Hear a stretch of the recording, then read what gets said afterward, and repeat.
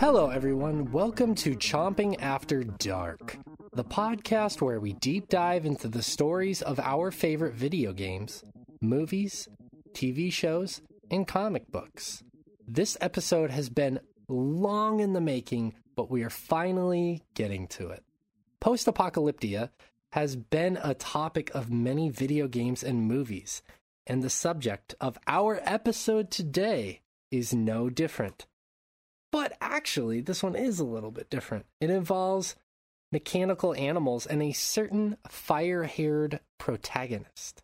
Yes, we are finally getting around to Horizon Forbidden West. But before we dive right in, let me introduce you to the voices that you'll be hearing today. So I am Shay, and I will be your host for today's episode. Joining me is a man who professed that after rolling credits on Forbidden West, it permeated his dreams for a fortnight. Some were simple and innocent, him wandering the beautiful scenery to take in the vistas. Other times were fraught with peril as he frantically slid into bushes to hide from the machines. But one night, as he laid his head on his pillow and descended into his dreams, he dreamt that a particularly naughty slaughter spine began to undo the buttons of his shirt. He was too frightened to move or speak, but as the slaughter spine began to move towards his belt buckle, this man found himself starting to get excited. He started to feel a tingling sensation in his pants as a protrusion began to grow. And he immediately woke himself up from his dream, threw his copy of Forbidden West in the trash, and has since gone to therapy for the unfortunate dream. So please welcome Rich Meister to the show. Rich, how are you doing today? I like the elephant robot. That's not quite the slaughter spine, but you know what? It's slaughter spine adjacent. I think it's neat. What is that's Tremor Tusk, right? I'm pretty sure. Yeah, sure. This game came out 6 years ago. I don't know. It's all the same. No, that is by far my favorite machine as well. Like that first moment, or the first time you see one, it's fucking epic. It's one of the most epic points in the game because they're like, oh shit, I'm taking on a mechanical Oliphant. Iphons. Oh yeah. Akia. But how you doing today, man? You know, hanging in there. By your chinny chin. Chin adjacent. We're here. It's early. Yeah, we're switching our roles today. Usually it's night for you, morning for me. Yeah. I'm better served in the morning, and you're better served at night. So we're gonna be opposites today. Yeah. I'm actually like, not to like toot my own horn, but I'm feeling pretty good right now. I'm feeling like my tongue is live and my brain's focusing and functioning on all cylinders. It's going and could ride that high, man. Yeah, it's gonna go. I'm gonna ride it as long as I can. I'll say that. Life is a highway. Yeah. And you want to ride it? You want to ride it? Sure, whatever. Yeah, something like that. Do you remember this game well enough to talk about this? Because it's been a minute since you've played it. We'll see how it goes. I could just make some shit up if we have to. I believe in you to make shit up. Yeah. Yeah. Well, so from this point on, there will be spoilers. That's right. If you are concerned with getting spoiled on the game, please go play it and come back to listen when you have completed it. It's a pretty long game, even story-wise, so be prepared. But now, turn the lights down low. Ooh. It's my light impression. Slip into something more comfortable. That's the zipper. Set your spear and glider on the floor by your side. Thump. And sip on an exquisitely flavored beverage as we tell you a tale by the fireplace. Hopefully that plays. Yeah, we'll see. Yeah, to be determined. The game starts off 6 months after the events of Horizon Zero Dawn, where Aloy defeated Hades. Aloy has been searching the various biomes of the planet for a working backup of Gaia in order to restore the planet's rapidly degrading biosphere. Sylens, the person responsible for stealing Hades, contacts Aloy and implores her to continue her search in the Forbidden West region. She takes off on a new adventure to an unknown area. So, Rich, with what was shown in the trailers leading up to the release, can you remember what you were most excited for in this new region, both in narrative and exterior experiences? The water. That's not like, I'm not like being a dick. Like one of the big selling points I think they try to push really hard in that trailer was like these like higher focus on these aquatic machines and the, you know, headed towards the coast and all that. Yeah, there was a big focus on that in the trailers for sure. A lot of it was shown, and what the trailers showed was gorgeous, because that was like exterior experience wise, that was the one thing that to me stood out from the first game going into this game. Like everything else was like typical fanfare, but that part was the main sticking point for me. Yeah. What about narrative? Was there anything from the trailers that you can remember that got you excited for the narrative of this story? Honestly, no. I just knew there was some sort of excuse for why you had to keep going, but I wasn't concerned with what it was because I think the narrative of that first game is so good, and we'll get to whether or not there needed to be a second one narrative-wise later. I'm in your camp because I can't remember much of what the narrative was being shown in the trailers, other than there were like warring clans, and I thought the game was going to be a bigger focus on that, especially when you first boot up the game as well. There seems to be like a greater focus on the warring clans, but that doesn't stick. No, it's more of a background, the Tenakth stuff. Yeah, which we'll get into that a little bit more as well. But yeah, that was one of the things I do remember for the trailer. I was like, more of the warring clan stuff. It's not my favorite aspect of Zero Dawn, so we'll see where this goes.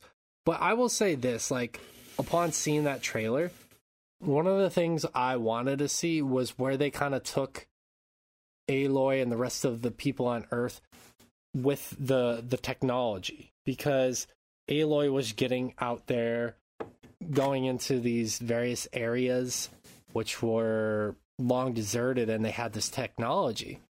And I was curious how that was going to play a role in the story of the second game. I think that was the thing I was most excited for, to see where they would go with that, how much they would integrate that technology into the narrative of the story. Did you kind of feel the same way? Was that the thing narratively you were most looking forward to? I don't know if it was really on my mind in a major way, of more of like if we're spreading out, like how is the technology affecting other survivors in other corners of that world. And I think we get a little taste of that with the Quen, I think they're called. But I don't think it goes anywhere that super duper interesting. No, I mean, and we'll get into that later as well. But I think, I was at this time watching the trailer. My hope was, how are they going to integrate this technology in a fun, interesting way? At this point, that's how I felt. So, all right, let's move to the next part of the story then. Aloy and her old friend Varl cross into the west. Upon arrival, they find themselves in the middle of the ruling Tenakth tribe, embroiled in a civil war between Chief Hekarro and the rebel leader Regalla. Aloy tracks Sylens to a facility where she finds Hades badly damaged and permanently deletes it. She recovers a Gaia backup without its subsystems, giving her some hope to repair the planet, but is interrupted by a group of futuristic humans, or as Rich affectionately describes them, the Kryptonians. That's right, the Kryptonians. The group, consisting of their leader Gerard and his lieutenant Tilda, enforcer Eric, and accompanied by a clone of Sobek named Beta, possess advanced technology that makes them impervious to any attacks from Aloy. They assuage Aloy's attacks and manage to take a second Gaia backup while Aloy barely escapes. So at this point in the story, we kind of went through a lot in a really short time, but that's also because it's kind of like the game is littered with a lot of side story and a lot of traveling to get there as well. So realistically, story-wise, there's not a lot that really just happened, but in the game, a lot just happened, if that makes sense. But at this point in the story, it's unclear who these people are, the Kryptonians, or where they are from. So, Krypton. Rich... Fair point. Next question. When you first encountered them, what were your thoughts on them, Rich? Initially, it was fucking what? This is not where I thought this story was going. The funny thing is that I believe somebody basically predicted this on Reddit, like shortly after the first one came out, and talked about how there's that whole subtle detail in the background, a detail they drive home in the opening hour of this game, that, you know, the elite tried to make like an escape shuttle to escape the apocalypse, and like this colony ship apparently got destroyed, but there was this theory of like, what if it didn't get destroyed? And that's kind of the space we're going to. Yeah, I remember when I first saw that, I was like, the fuck? Because like you had mentioned this on the pod multiple times. You said like the Kryptonians, wait till the Kryptonians showed up. Shay, wait till you get to this point where the Kryptonians show up. And the whole time I was not really knowing what to expect, because I don't know much about comics or Krypton or the Kryptonians. I know, you know, obviously from Superman, but that's the extent of my knowledge when it comes to that. So when you had mentioned that, I had no idea what to expect. I think it's the perfect way to describe it, though. I feel like you're just minding your own business and fucking Jor-El shows up. Fucking, yeah. I was like these three humans or whatever they are at this point. Yeah, they are humans. I didn't mention that. Okay. Want to make sure.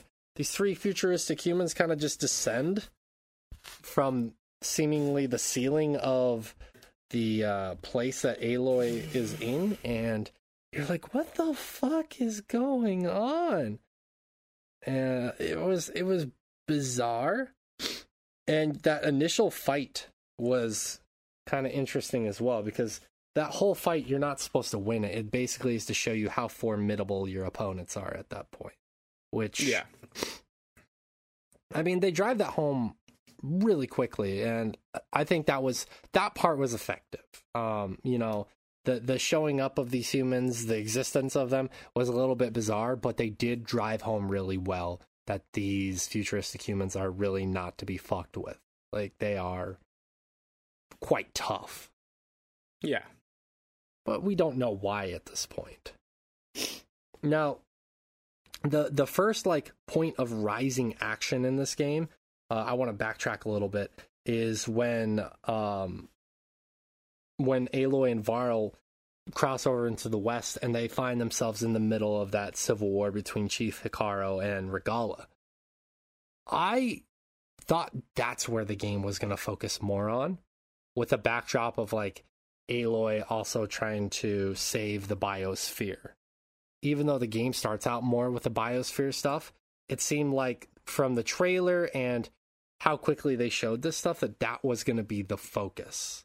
Did you kind of feel that way as well, Rich? I wasn't really sure where it was going, but I could see that, being sort of it's weird because it feels like it's putting a ribbon, it's tying up a loose end almost very quickly from the end of the first game, and that thread was like a tack on even at the end of the first game. Like, the first game wraps up really nicely, and they sort of tack on this, like, well, what about this thing?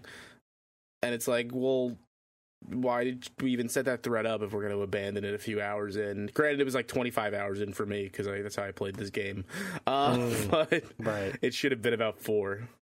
Yeah, and the one thing I will say is I didn't play the Frozen Wilds. That's the DLC, I believe. I didn't play that one, so I don't know if it connects that thread better, the one you're speaking.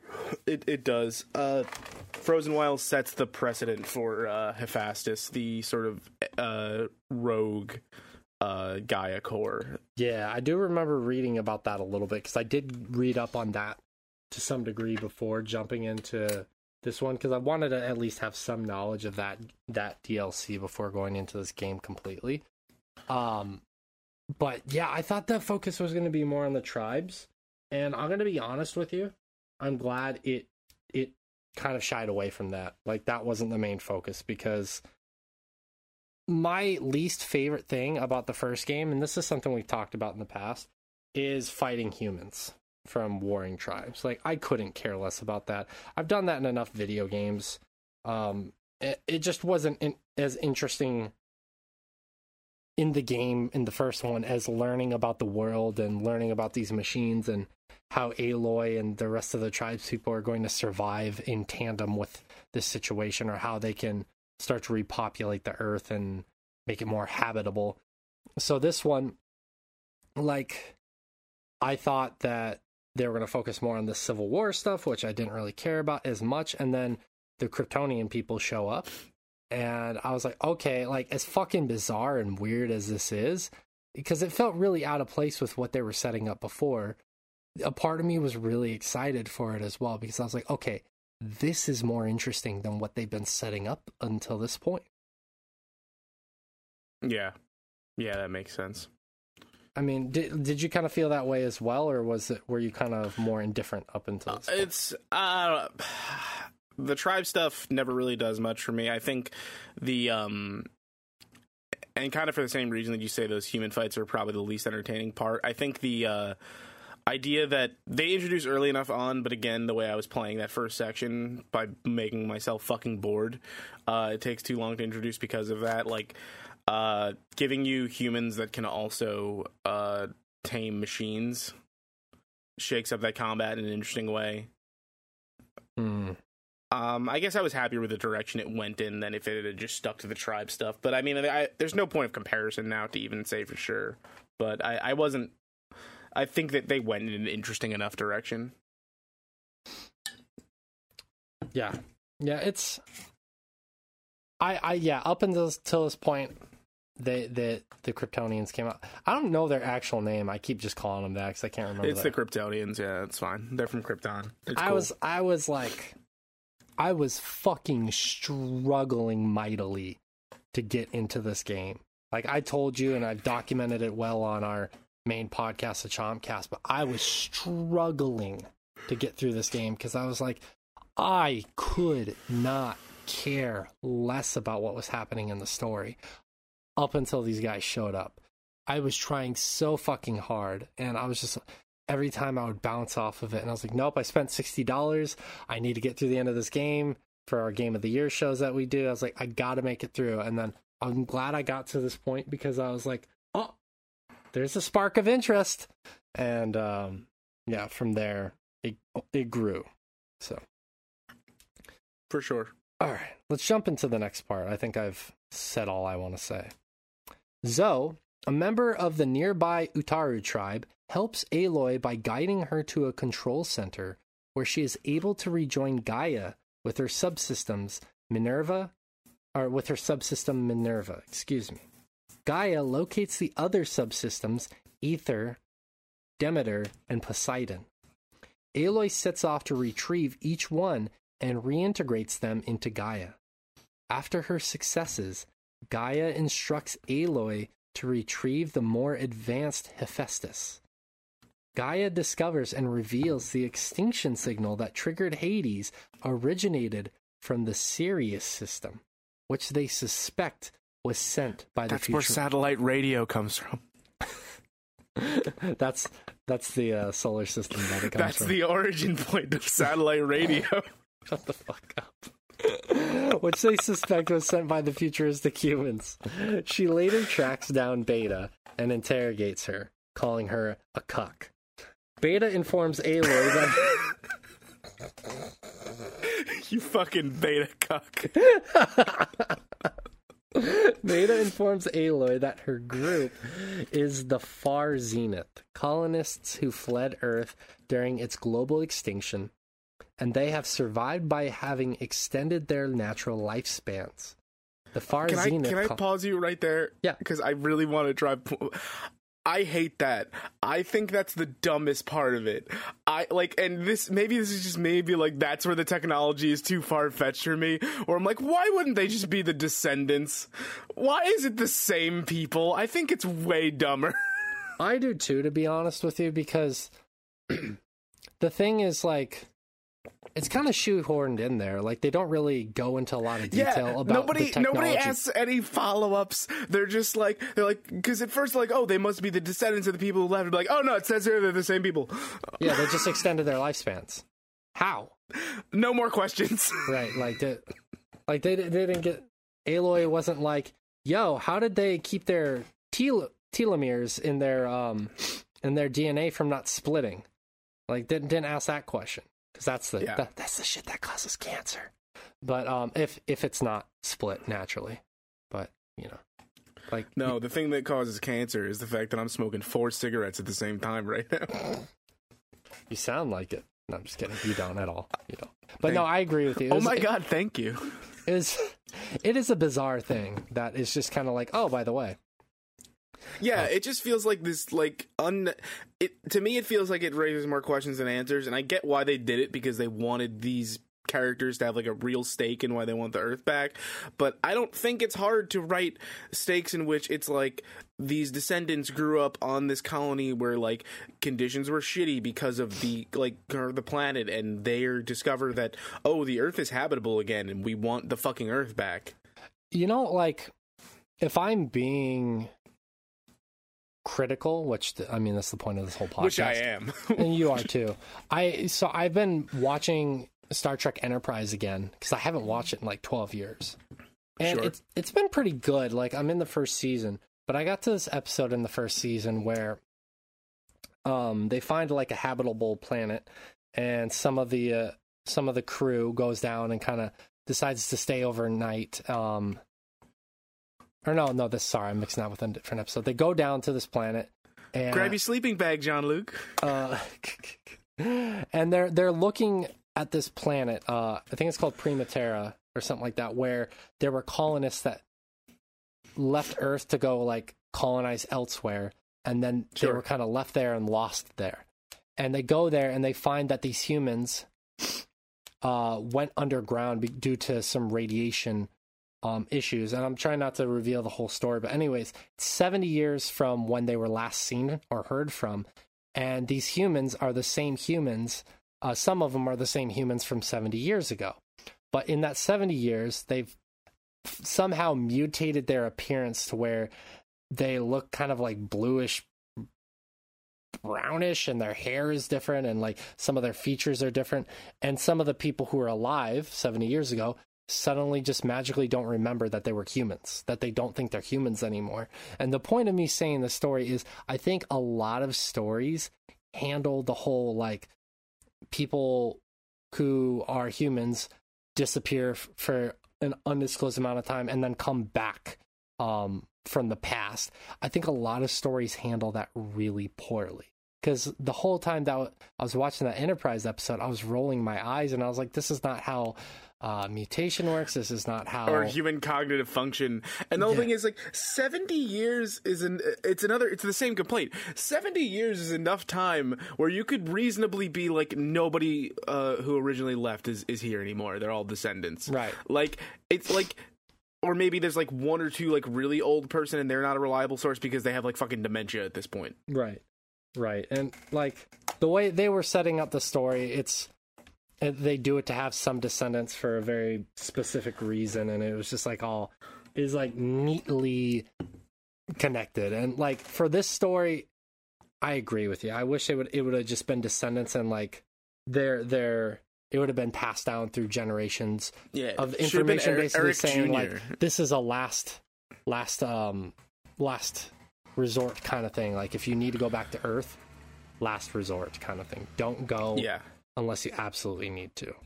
Kind of thing. But anyways, or even if it wasn't a last resort, if it was like they had data from like their ancestors to be like, hey, after X amount of years, it's going to be safe to return and reclaim the Earth, and it'll be your time to do so. Right. And I think that would have like coincided with what we'll get into here in a little bit. But let me get watch out for the robot Tyrannosaurus Rexes. We left a bunch of robot dinosaurs there. Oops, sorry about that. Let me get into the last bit of story, and then let me ask you the actual question that I prepared. The Far Zenith colony on Sirius collapsed, so the Zeniths decided to return to Earth to use Gaia through Beta's genetic makeup for their own recolonization off of planet Earth. Mother Gaia. They have acquired subsystems Eleuthia, Artemis, and Apollo, but Beta has stolen their Gaia backup. So, Horizon Zero Dawn ends on a very satisfying note, but it does leave a few questions unanswered at the very end. Perhaps the biggest question at the end of the game is who sent the signal to activate Hades?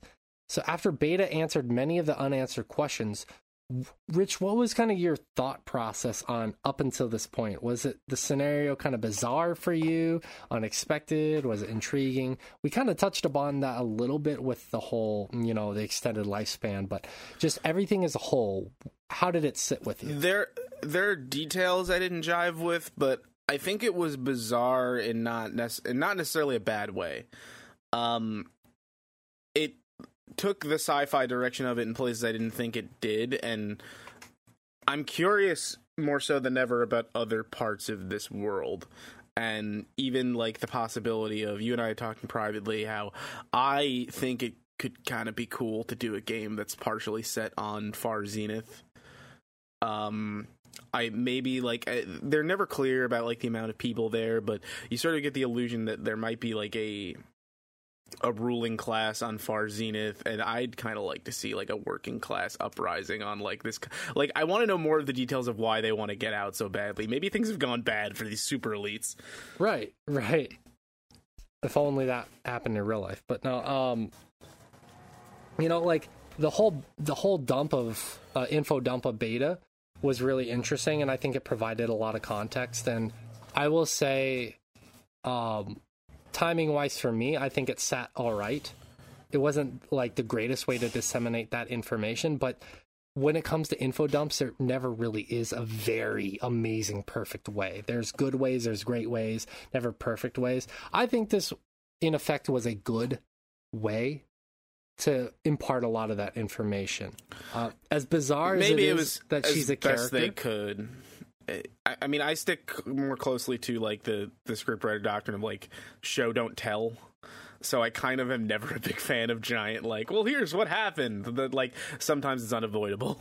Yeah, I mean, I think so in this situation because like the next best situation would have been like as Beta is explaining it, they kind of show like a clip of what's happening as she's explaining. They could have done it that way. But I think it wouldn't have been as effective at formulating the relationship between Beta and Aloy, which is very important later on in the game. And I think that's why, because of the route they took it, that this info dump needed to happen the way it did. Because it really showed the differences between Beta and Aloy. Like they look the same. They're both from the same descendant. Elizabeth Sobek, but they're two very different people, even though they look similar and they descend from the same person. And I think that was really, really important to have that info dump to show that. since that's the direction they chose to take it. Yeah, for sure. But in terms of like the many of the unanswered questions being answered, I'd say slightly to moderately satisfied with a lot of it. I was like, oh, okay, that makes sense. Okay, that's cool. That's a little bizarre, but I can live with that. Yeah, there wasn't anything that was like mind blowing or like, oh shit, like I didn't see that coming or anything like that. It was like, okay, that works. Okay, my question's answered there. I believe you immediately. Yeah, exactly. So let's jump into the next bit. So Aloy recovers Aether after helping Hekarro advance in the war and retrieves Poseidon from the ruins of Las Vegas, which by and large is my favorite mission in the game. Just want to say that as an aside. Journeying to California, she encounters the Quen, a foreign tribe who are attempting to solve ecological crises in their homeland. So despite how I feel about some of the story beats of the series, I have to commend it for approaching the climate crisis through the medium of gaming. Anytime a game or a movie or any kind of art does that, I always commend it, just for tackling that, because I think the more notice we have, the more eyes we have on this issue, the better. But anyways, Rich, how unique and important is this iteration of discussing climate change within this game? I don't know that it's unique or important at all, because I feel like it's just doing the thing that like disaster movies or video games do, which is like there's no message about like we need to stop climate change. It's just using it as a narrative crutch. I mostly agree with you. I slightly disagree with you. And one angle I would say to where I think they are trying to say something is the Quen that Aloy ends up teaming up with later in the game. I'm spacing her name right now. The short-haired lady that she ends up working with. I know who you're talking. I do not remember her name, but I know who you're talking. I'll look it up after I make my point. But one of the things that she focuses on, because she's a tracker for the Quen tribe, and so she has a more primitive version of the technology that Aloy uses. So Aloy kind of I think they say she has something sort of similar to what would have been the focus that Aloy's using in the first game. She has a more primitive version. Yeah, exactly. So Aloy kind of like passes along the information from her more advanced focus. And the thing that this character talks about is that she talks about her tribe members and how they're kind of using this knowledge for their agenda, and she's trying to use it to save her tribe. And the thing is, she wants to do that through the teachings and history of the ancestors that she's looking at, the information at, and whatnot. And I think that is a really important thing when considering climate change now, because a lot of people, and I'm not targeting anyone, I promise. I'm not going to make this political at all, because I think people politicize climate change far more than it should be, because it's not a political issue, it's a human issue. And this is how I feel about it. This is what I studied in university. Some of you might tune out at this point. You can suck my dick. But yeah, we can, baby. Because I feel very passionately about this. I try to keep a lot of my personal opinions outside of gaming, for the most part, outside of these episodes, but this is one where I refuse to be quiet on. A lot of people assume that this is a newer issue used for political agenda, and the thing is, the reason why is that starts all the way back with Al Gore making that documentary, and that's where I think the whole political agenda of climate change arose from. But this has been something that has been known for over 100 years. And you can go look at research and studies talking about how they knew about this over 100 years ago. They knew that burning coal and burning gas in the way that we do is very harmful for the ozone layer and harmful for us in general as a whole, for a multitude of issues, which they were studying over 100 years ago in the 1910s tens. They were studying this, and they were posting this as scientific evidence. And the thing is, we need to learn from that. We need to realize, okay, this has been an issue that has been known for over 100 years. Let's work on this. Let's fix it. Let's put things in place and figure out the information that they had and compare it to now. And we can make these models, which is what a lot of scientists, especially like climate change scientists, are doing right now, and conservationists and what have you. I think there is a big lesson to be learned from looking at the research of our ancestors. And that's what I think that is part. They start to touch upon that with this little story beat. Unfortunately, I don't think they take it to its fullest potential. And the other thing I would say about that is it comes way too late in the game. Because if you're like me, who was bored to tears by the beginning of the story and where it was trying to go, well, a lot of people aren't going to make it to this point. And that's unfortunate because it kind of oscillates. It like wavers on when it wants to address this. Like the beginning of the game talks about Aloy wanting to repair the biomes and the ecosphere of the planet, and then she's embroiled in the Civil War, and then she's fighting these futuristic humans, and we got this climate change issue we got to get back to. And unfortunately, it never becomes the focal point of the story. And that's why I don't think it's important. That's why I don't think that it's unique. But I do think the lesson that small lesson that they were trying to touch upon, but I don't think they effectively touched upon. Had they touched upon that more, I think that would have been a very pertinent and great issue, or a great solution, or an offering of a possible solution. But they never reached the height of just coming out and addressing that and making that the focal point, which is my big issue with them attempting to tackle that. Understandable. I'm off my soapbox now. But I mean, do you kind of see where I'm coming from? Do you agree with me at all, or is that kind of like? No, I understand what you're saying. I just I see the value in it, but I just never feel like it's being genuine when done in this format. Like, I don't know. It just always feels to me like, well, we need a reason the apocalypse happens, so we're going to use a real one. Yeah, it's kind of like, it's like saying that The Walking Dead was a zombie show when it was more of like a soap opera with zombies in it, essentially. Sure, yeah. I get you. That's not exactly what you're saying, but it's kind of like that. So it's a vessel to derive a narrative from, essentially. Yeah. Okay. It's not the focus. Exactly. I don't like it. I heard it. I don't like it. I do. All right, let's jump back in. Aloy helps tribe member Alva, that's her name, with acquiring data. Meanwhile, she recovers Demeter.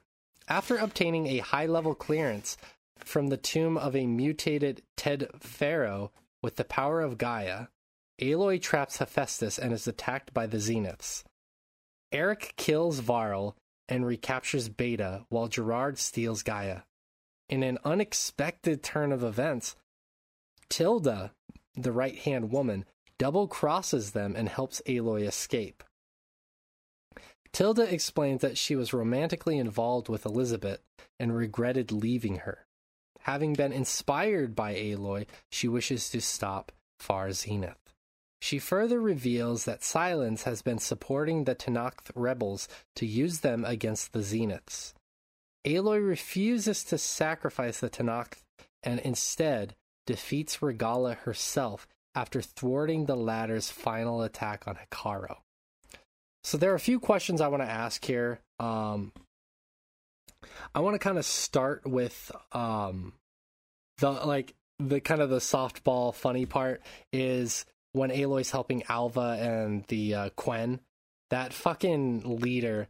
How funny was that fucking whole story beat when you go into the tomb of Ted Pharaoh and that guy is wearing Ted Pharaoh's clothing, and it's so weird. Like, it's weird because it's like to us it's like laughably absurd, but like of course something like that would, of course someone like this would exist.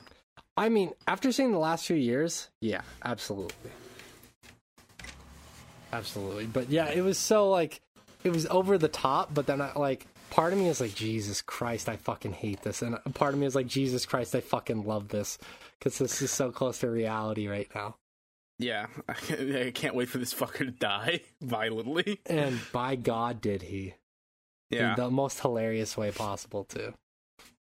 But, yeah, so I really enjoyed that story beat for what it was.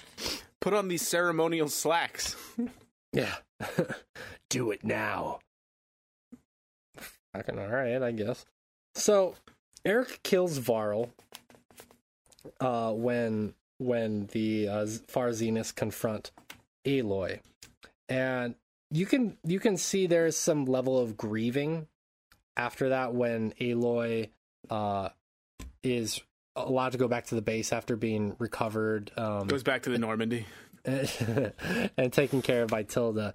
Do you feel like the game kind of touched on and addressed the death of Varl well enough? From what I can remember, I think, yeah. Like, it comes at a point in the story where I think every character acknowledges, like, there's a lot going on and we have to keep moving. But, his death and the fact that the other character's name I can't remember was pregnant at the time was like... Oh, I completely missed... Zoe? Yeah, she's pregnant with his child. Oh, I missed that. I think you're right, but... I know I'm right.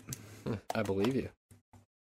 Yeah, I think it addressed it well enough. I feel like that kind of energy doesn't carry through to the end. I feel like they kind of missed that thread.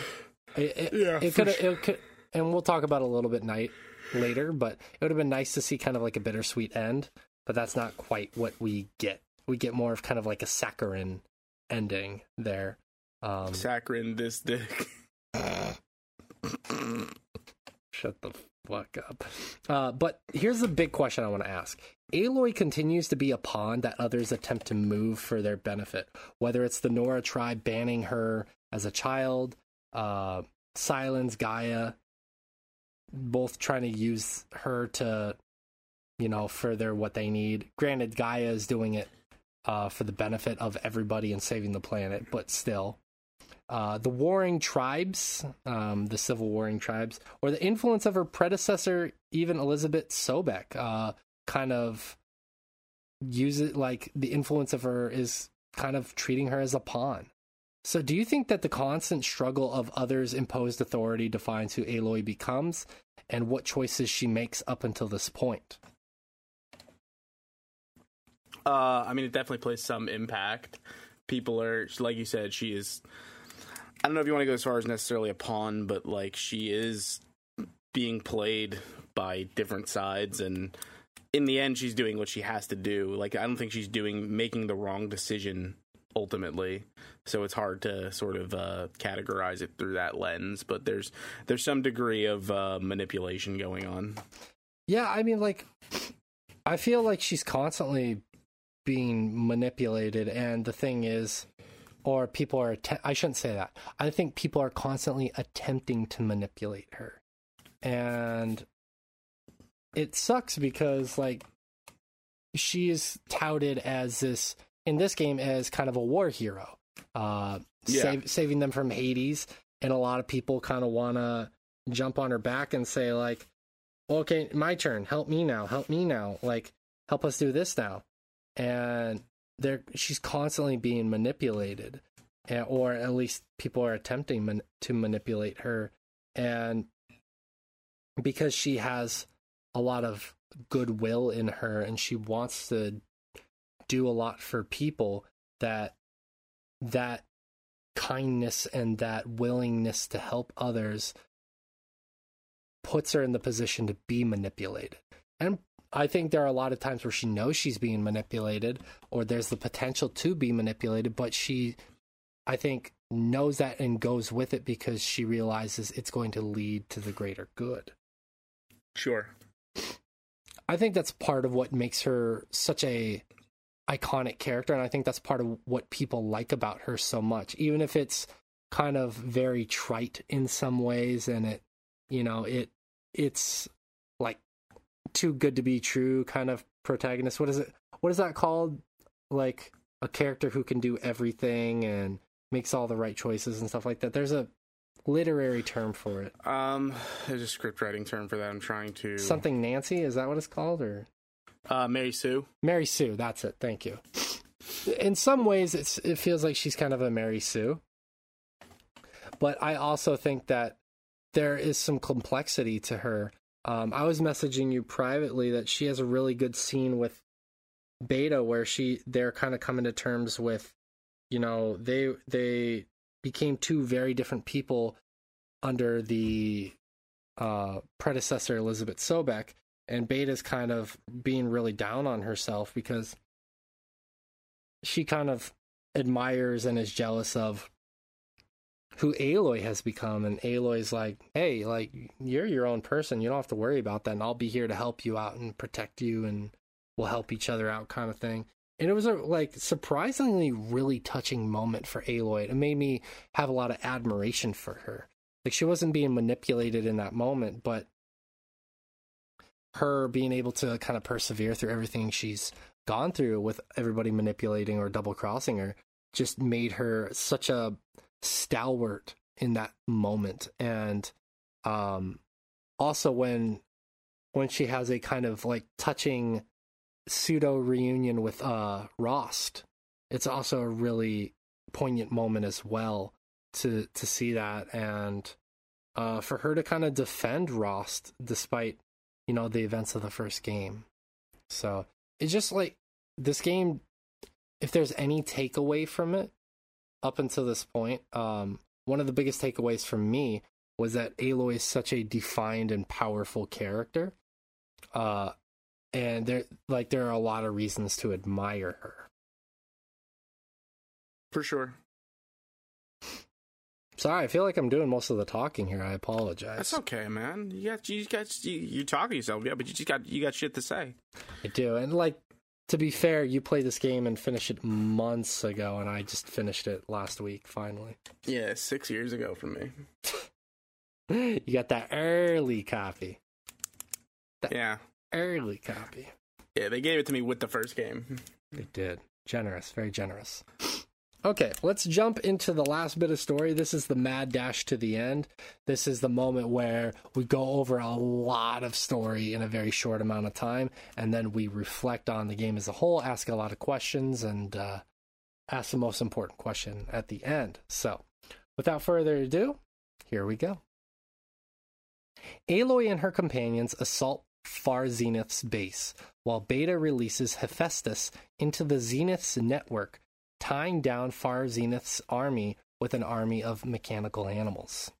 Sylens disables the Zenith's personal defense system, which is their shields that protect them from any kind of attacks, allowing Aloy and Zoe to kill Eric, while Tilda kills Gerard. Aloy and Beta learn that the Far Zenith colony was in fact destroyed by Nemesis, a failed mind-uploading experiment they created. The Zeniths fled from Nemesis and hoped to steal Gaia to colonize a new planet. Nemesis also sent the extinction signal to Earth and is en route to destroy the planet. Tilda tries to force Aloy to abandon Earth with her, but Aloy refuses and is forced to kill Tilda. Sylens reveals that Hades told him about Nemesis and also plans to escape Earth. But as he's about to leave, he has a change of heart and decides to aid Aloy against Nemesis. Aloy's companions disperse to spread the warning of Nemesis while Aloy and Beta reactivate Gaia. So, I realized as I was writing this, or I was reading it from what I wrote, there's one thing I kind of wanted to clarify a little bit. So, I want to kind of clarify a little bit further what Nemesis is, because I described it as a failed mind-uploading experiment that they created. So, the Far Zeniths, a lot of them use the technology to further extend their life. And that's kind of one of the reasons why these humans are a, quote, evolved version of the normal humans. But there were some of the Far Zeniths who wanted to take it even a step further, to be able to be physically and mentally, not invincible, but have everlasting life, essentially. So some of them were trying to upload their minds into this kind of neural network. And what ended up happening is this program kind of went haywire and combined all these minds together. And all these minds were a bunch of egomaniacal people. And so they kind of festered together and created this giant mind type of thing called Nemesis. We've all been there. And that's, you know, it happened to everyone once or twice. But that's essentially what Nemesis is. So that is what is currently on its way to Earth. So Guerrilla Games has come out and said that they plan to turn Horizon into an entire universe. They already have some games in the works, such as the upcoming VR game. With the threat of Nemesis on the horizon, Rich, how do you think the narrative will up the ante in the third installment of the series? I think that we're gonna launch a Thunderjaw into Nemesis. Gurren Lagann style? Yeah, exactly. No, I was hoping your Thunderjaw is the Thunderjaw that will pierce the heavens. I was hoping you were going to bring up the thing that we concluded last night when we were talking about it privately. Which point was that? I don't remember. So I was kind of talking about it with you privately, and we were talking about how Nemesis is going to come to Earth, and you thought it would be a cool idea that if instead of that happening, that some of the game takes place on the Far Zenith's home world. Yeah. And granted, it's been destroyed at this point. But we were joking around about how basically we thought that after Nemesis comes, that they're gonna, you know, take a fair amount of control of the technology, and some of the humans are gonna launch into space, and they're gonna end up meeting up with the Normandy. And after the third game, it's gonna be revealed that the Mass Effect universe and the Horizon universe have combined to be one. See, what you said that, and what I specifically said was, I hate that. You said I would fucking love if that happened because of how dumb it is. Oh, yeah. At a certain point, you're like, that's the stupidest thing that could possibly happen. Yeah. So, yeah, do it. Yes. And I said, as a final retort to that, it's only great if Aloy and Jetter Shepherd fuck. Yeah, which will happen. Most certainly. I mean, that's the fanfic everybody wants, but everybody's into it. Yeah. I mean, to be realistic though, about how they're going to up the ante, I don't really know, because Nemesis, we don't know what it actually looks like. Is it a computer program? Is it like a ball of energy and mind? What is it exactly? Like, it shows like this kind of like holographic image of it when Tilda's trying to convince Aloy to go with her to flee Earth. We see an image of Nemesis.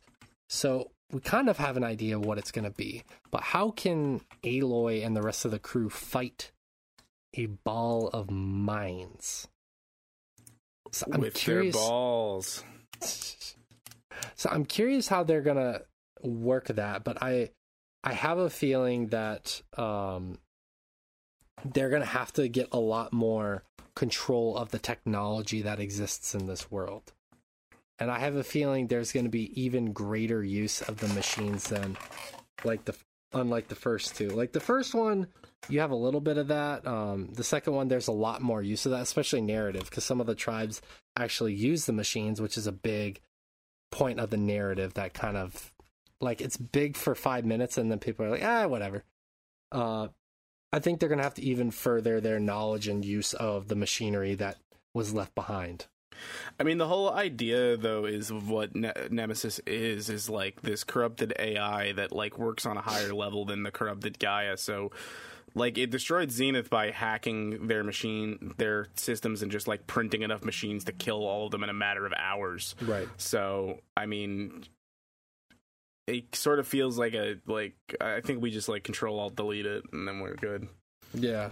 They're obviously going to have to use Gaia in some way, shape, or form. What they want to do is before Nemesis gets here, they want to download malware bytes and start a scan.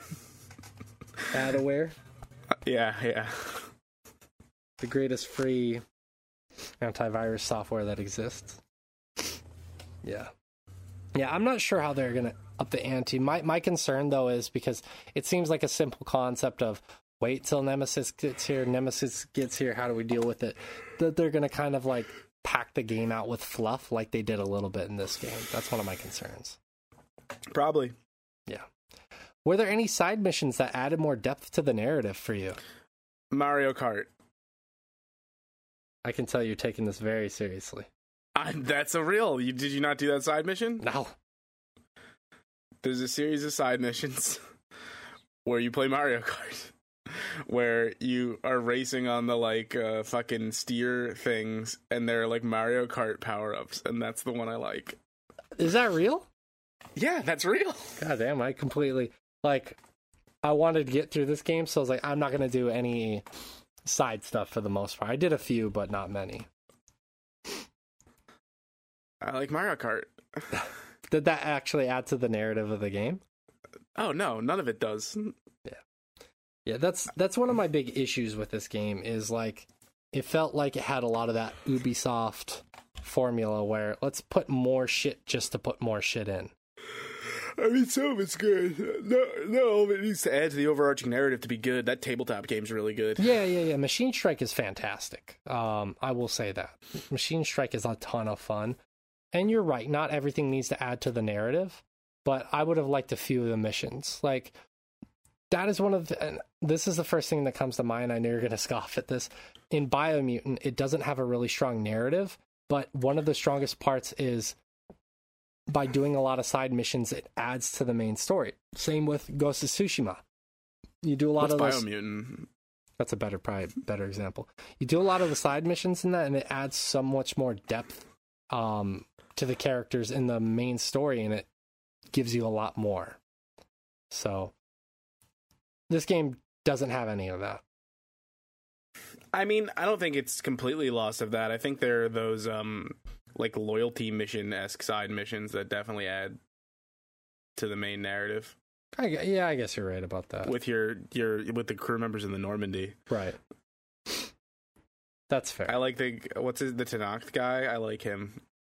I was just going to ask you who your favorite character in Forbidden West is and why. It's him. I don't remember his name, but he's my favorite.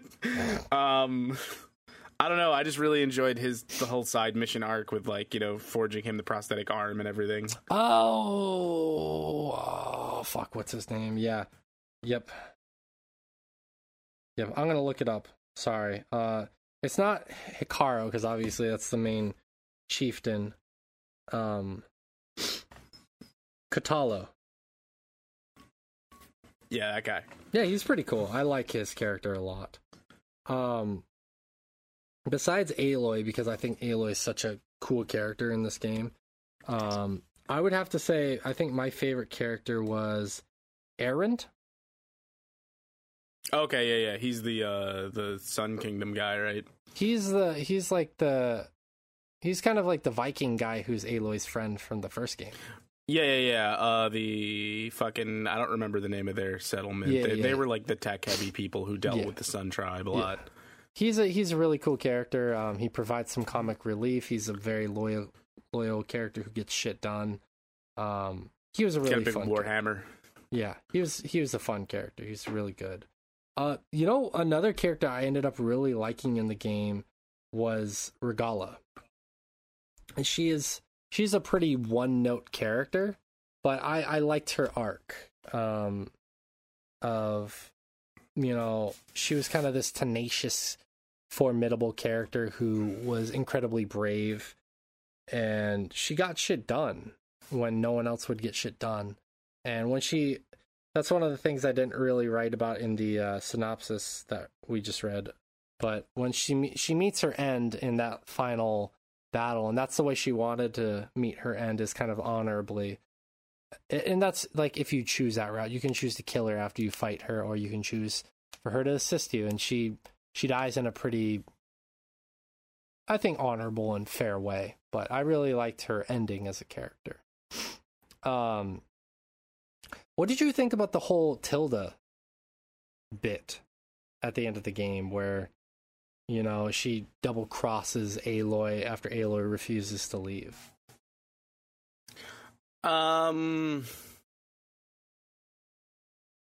Not surprising, I guess. I feel like people are, changing sides with it.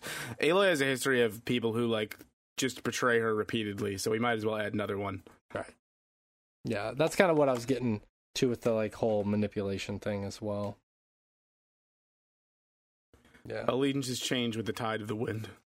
That's true. But I gotta be honest with you, it didn't sit well with me, like the whole betrayal thing. I like the boss fight. That is one of the best boss fights of this year. That final boss fight, I will say that. It's a very good boss fight.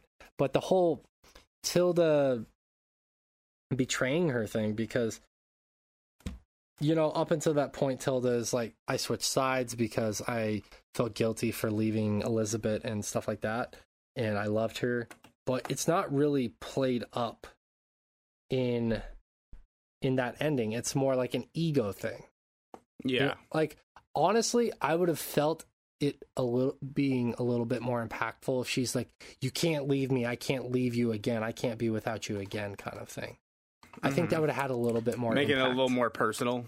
Yeah, I think that would have been a little bit more impactful, but it just felt like what a lot of the rest of this game felt like, just very cookie cutter, appealing to the least common denominator. And that's a lot of the dialogue, that's a lot of the story beats in this game. And it's a big issue. I mean, like, that was a criticism of the first one. And so it felt like they doubled down on being cookie cutter in this game. Yeah, I think there's definitely something to be said for that. And it sucks because there's some really, really fascinating good moments in the story beats. And there's some really good missions. Like I said, that Las Vegas one. There are a couple guys who are trying to get down into the Las Vegas bit of the West, and they can't delve that deep because they don't have underwater breathing apparatus and stuff like that. So Aloy has to go in there, and she's able to get down in there, and you have a really cool underwater mission that was the moment that really got me into the game. I was like, all right, I'm fucking on board at this point. But you get down in there, and then you take care of the boss and all the enemies, and then you clear the water out, and the guys come in there, and you light up Las Vegas because it's underground at this point. Would you say that they delve too greedily and too deep? I knew you were going to say that, and yes, I do. Yeah, no, that was actually one of the ones I was excited for you to get to at the time, because I think that's the coolest. Design-wise, it is the coolest area in the game. It is by far the coolest area in the game, and I thought it was really cool, too, where Aloy is like, yeah, sure, I'll help you, and then they were able to kind of, like, marvel in the moment together, where it felt like, at that moment, she has these overarching missions to stop the Civil War, to save the ecosphere, to stop the Farzianus, but in that moment, she was like, cool, I can actually enjoy this moment. Yeah. And I think that was such a necessary breath of fresh air in the game, and I wish the game had more of those cool moments. For sure. As long as they didn't, obviously, wreck the pacing of the game, which I don't feel like this one did. I felt like it was well placed. I just wish there were a few more moments of that. But, yeah. So the last question we ask during these podcasts is, would you recommend this game? And the reason why we do this question is because we don't have a rating system here. We don't do like a love it, like it, hate it kind of thing. We don't do a scale of 1 to 10 or anything like that. It's just would you recommend this game or not? And, we have some like asterisks, like, yes, I recommend it, but wait for a sale kind of thing. Like there are those asterisks there. So Rich, I want to start with you. Would you recommend this game? Yes, but with like an asterisk. Don't play it the way I did. Like, just kind of beeline it. There's too much going on in this game, and not enough of the side stuff is interesting enough to merit it. I think there's definitely something valuable here, but this game feels a little dated, even compared to some predecessors in the open world. Like, I don't think it has nothing to offer, but I don't think it's the top of the line in terms of open world adventure games like this, action games. Okay, that's fair. I'm also going to say I would recommend it, but if you can get it on sale. I don't think it's worth the full price of it. And it's hard for me to say that because there are some parts that I really enjoyed. The game is fucking stunningly beautiful. It is stunningly beautiful. I mean, the only game I can think right now on the market, open world game that's as beautiful as this game, if not in general, is Red Dead 2. Red Dead 2 is still a fucking phenomenally beautiful looking game. And just the pure depth in the world. Forbidden West doesn't quite rival it, but it gets pretty close. It is a beautiful, stunning game. There are some story beats, like I said, that are really fascinating. They do some good character development in the game. They have some really cool aspects of the game, like Machine Strike, like we were talking about. I started to get into weapon upgrading and using the coils and weaves to upgrade my equipment and give them specific powers, and upgrading Aloy to the way I wanted to play her. There's some aspects that are decently strong in that regard. I did have some major issues with the game.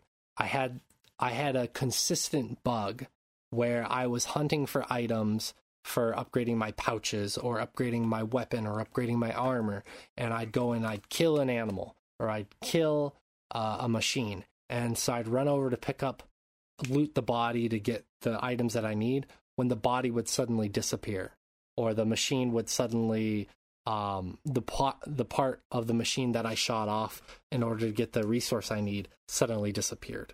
This happened to me at least 20 times. And it was incredibly frustrating, because it's frustrating enough that you have to farm to get I shouldn't say it's frustrating. It's tedious. Having to farm to get those items. Having it bug out on me as consistently as it did really, really turned me off. Like, I was completely disengaged at a certain point with that whole system, because I wanted to upgrade my equipment to be like the highest quality, but then when it kept bugging, I was like, you know what, fuck it. If I can beat the game with this equipment, that's all I care about at this point, which I did. And I think that's a shame, because I really had a fun time, like, methodically thinking about how I take out each of these machines, because it causes you to fight so many different machines, and you have to think about how you're fighting them in order to get some of the items that you need. I thought that was really cool if it didn't bug out, which it did far too many times. Which is really frustrating.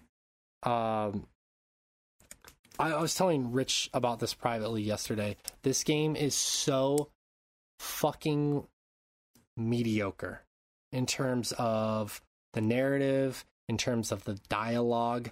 I was telling Rich there's this one moment where you've just returned because Tilda helped you recover and saved you from suffering the same fate that Varl did. And she eventually leaves Tilda's secret hideout, and she's going back to the base, and she gets there and Sylens is there, and because she requested an audience with Sylens, and she's like, I should kill you, and Sylens is like, I don't think you're gonna do that because you need me. And she's like, you're right, I do, otherwise I would kill you. And then suddenly Zoe comes in like a minute later, and Zoe's like, I'm gonna fucking kill him. And Aloy's like, guys, we gotta just calm down and work this out together. And it was like the dialogue, the way it was presented was so fucking like robotic. It was like AI wrote it. Like, if this scene was moving, this is how it would be. It was so fucking not bad, just painfully average. And not good though. And that scene was like a microcosm of what the game was largely as a whole. In general, not to say that there aren't moments that are actually well written and poignant, but it was just, the game feels like it is appealing to the least common denominator through and through. From beginning to end, everything it does, it's trying to appeal to the least common denominator. And that's not a bad thing, because you got to sell games. And I get that. They're a company, they are an entity, they need to make money. I totally get it. But I wish there were more moments where it soared above the average to make to stick out more, to elevate the game even further. But those moments are so few and far in between. Trying to think of anything else major that I missed. A lot of the machines that they integrated into this game are really, really cool. I will say that there are a lot more machines and there are a lot of really cool ones. And how they wove some of them or attempted to weave some of them into the narrative was pretty interesting. There's a narrative reason for you to fight an Apex Thunderjaw, which is the T-Rex in this game, which is a fucking epic fight. You're fighting it on a beach. That was a really cool fight. You have to fight a robotic snake at the beginning of the game, and the snake is fucking cool, man. It is like fucking the Midgar snake from Final Fantasy VII, but in a mechanical form, and terrifying. The scale of the robotic monsters to Aloy is also just fantastic. So there are some really good things about this game. There are a lot of mediocre things about this game. There are a few major issues I had with the game. That's why I say yes, I recommend it, but wait for a sale. Especially with Black Friday rolling right around the corner. I'm sure there's going to be sales on it and stuff like that. So for sure. Faux show. Yeah. Are there any final thoughts you have about the game, Rich, before we shut the shindig down? The snake is cool. So that's what we say. That's what we say. Rub-a-dub-dub. That's what we say. That's for the grub, you little bitch. All right, and on that note, I just want to say, if you want more content from us, head over to swordchomp.com, where we have other podcasts, we have an article section, we have merch. Picture of a goat. We have a Patreon, we have a picture of a goat. There's a lot of cool things over there. If you are interested in getting to know more about us and check out what we do, so head over to swordchomp.com. That is swordchomp.com.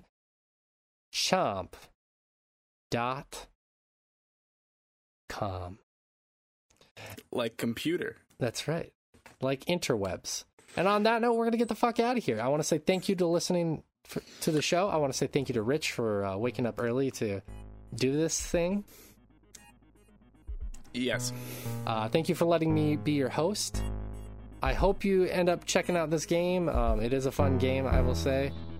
Take care, and as Rich always so eloquently ends the show, so that's what we say. I'm glad that's a thing for the back end.